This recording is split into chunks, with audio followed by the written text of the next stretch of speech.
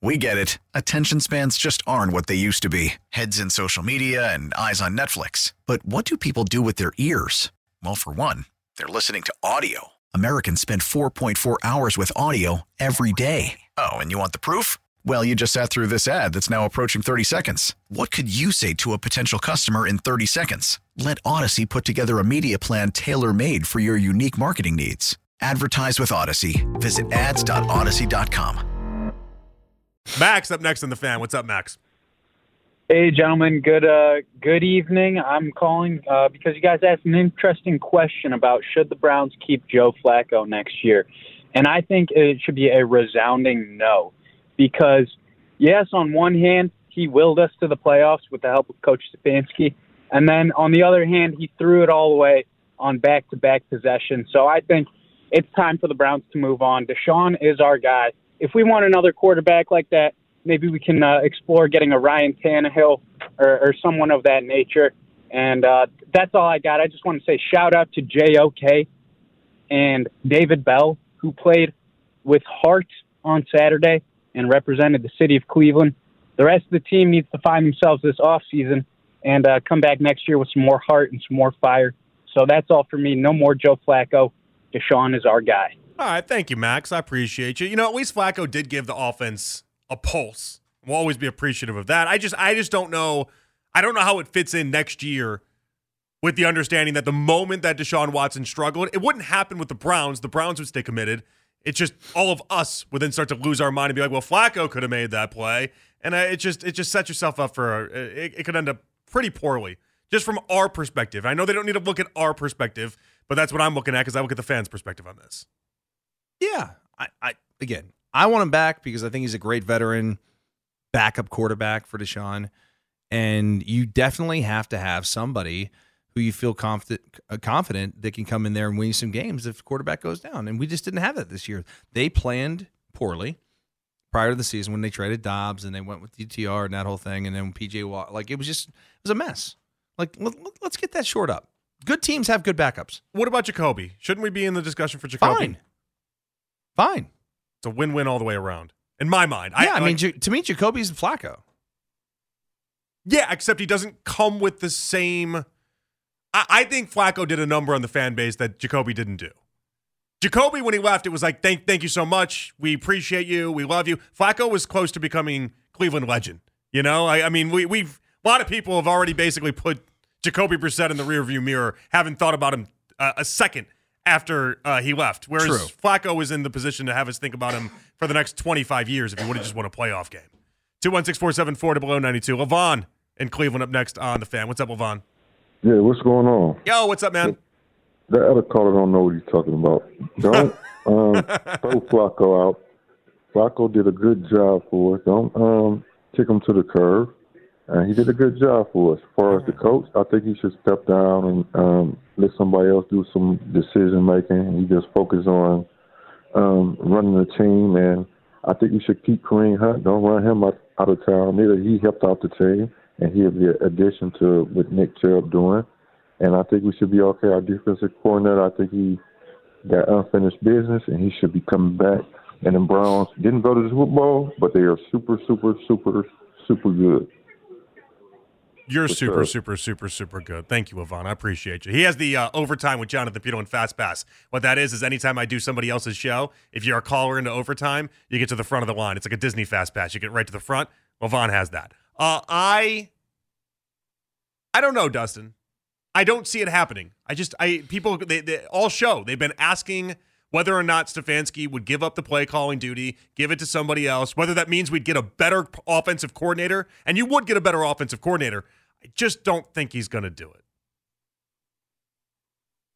He's given me no reason to think that he's going to give up the play calling duties. And I think it's going to cost them in the process of trying to find somebody that they can groom, somebody that they can actually make better. But I do think it's important that you get somebody that isn't Alex Van Pelt because you offer up a new look and you try to get something to get that offense all fired up and ready to go. Like, it's okay to be super involved in the offense and the game plan going into the week, but also on game day, like, let your dude call the game.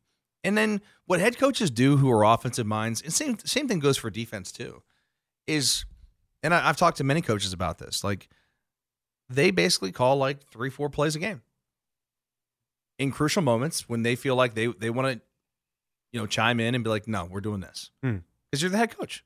You have that right. But like outside of that, you have more of a responsibility on that sideline to engage your team, to figure out what's going on, to actually have a feel for the flow of the game, to know when to use your timeouts, to understand what's going on, to know like who's in the game personnel. Like you can see so much more when you don't have to stare at the Waffle House menu. Yeah. And Stefanski also was always 30 yards away from everyone while doing it. I'm hungry now. I'm a little hungry too. I'm doing protein shakes at the moment. I'm doing a lot of protein shakes, just trying to like fill it up and get myself throughout the day.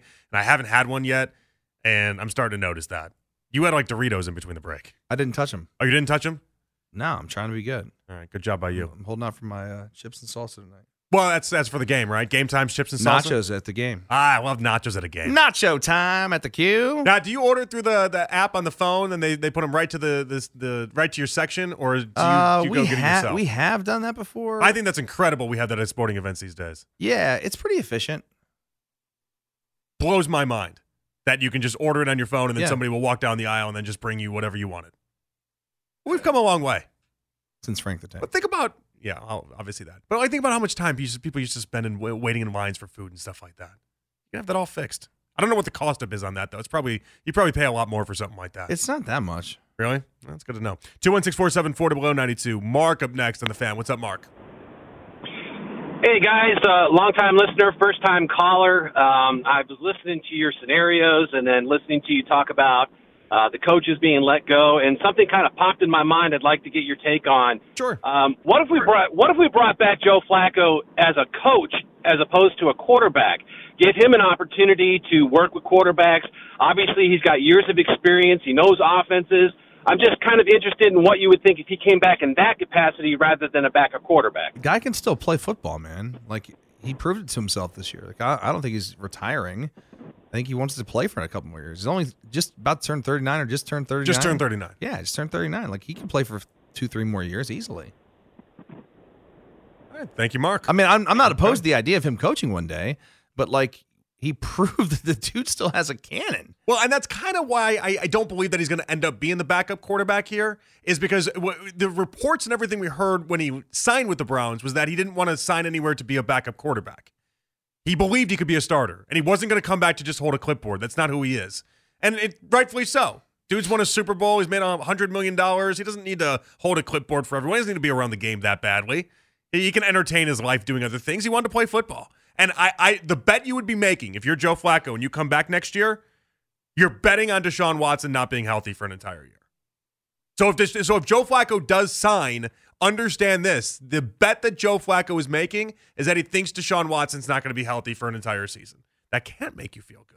But he's not going to sign here to go ahead and be the backup and just stay like, okay, I'll be the good soldier. I don't think he wants that at all. He wants to play. And I think if anything, this year taught him that he still can play. Takes two sides here. Agreed. Takes two sides. We get it. Attention spans just aren't what they used to be. Heads in social media and eyes on Netflix. But what do people do with their ears? Well, for one, they're listening to audio. Americans spend 4.4 hours with audio every day. Oh, and you want the proof? Well, you just sat through this ad that's now approaching 30 seconds. What could you say to a potential customer in 30 seconds? Let Odyssey put together a media plan tailor-made for your unique marketing needs. Advertise with Odyssey. Visit ads.odyssey.com.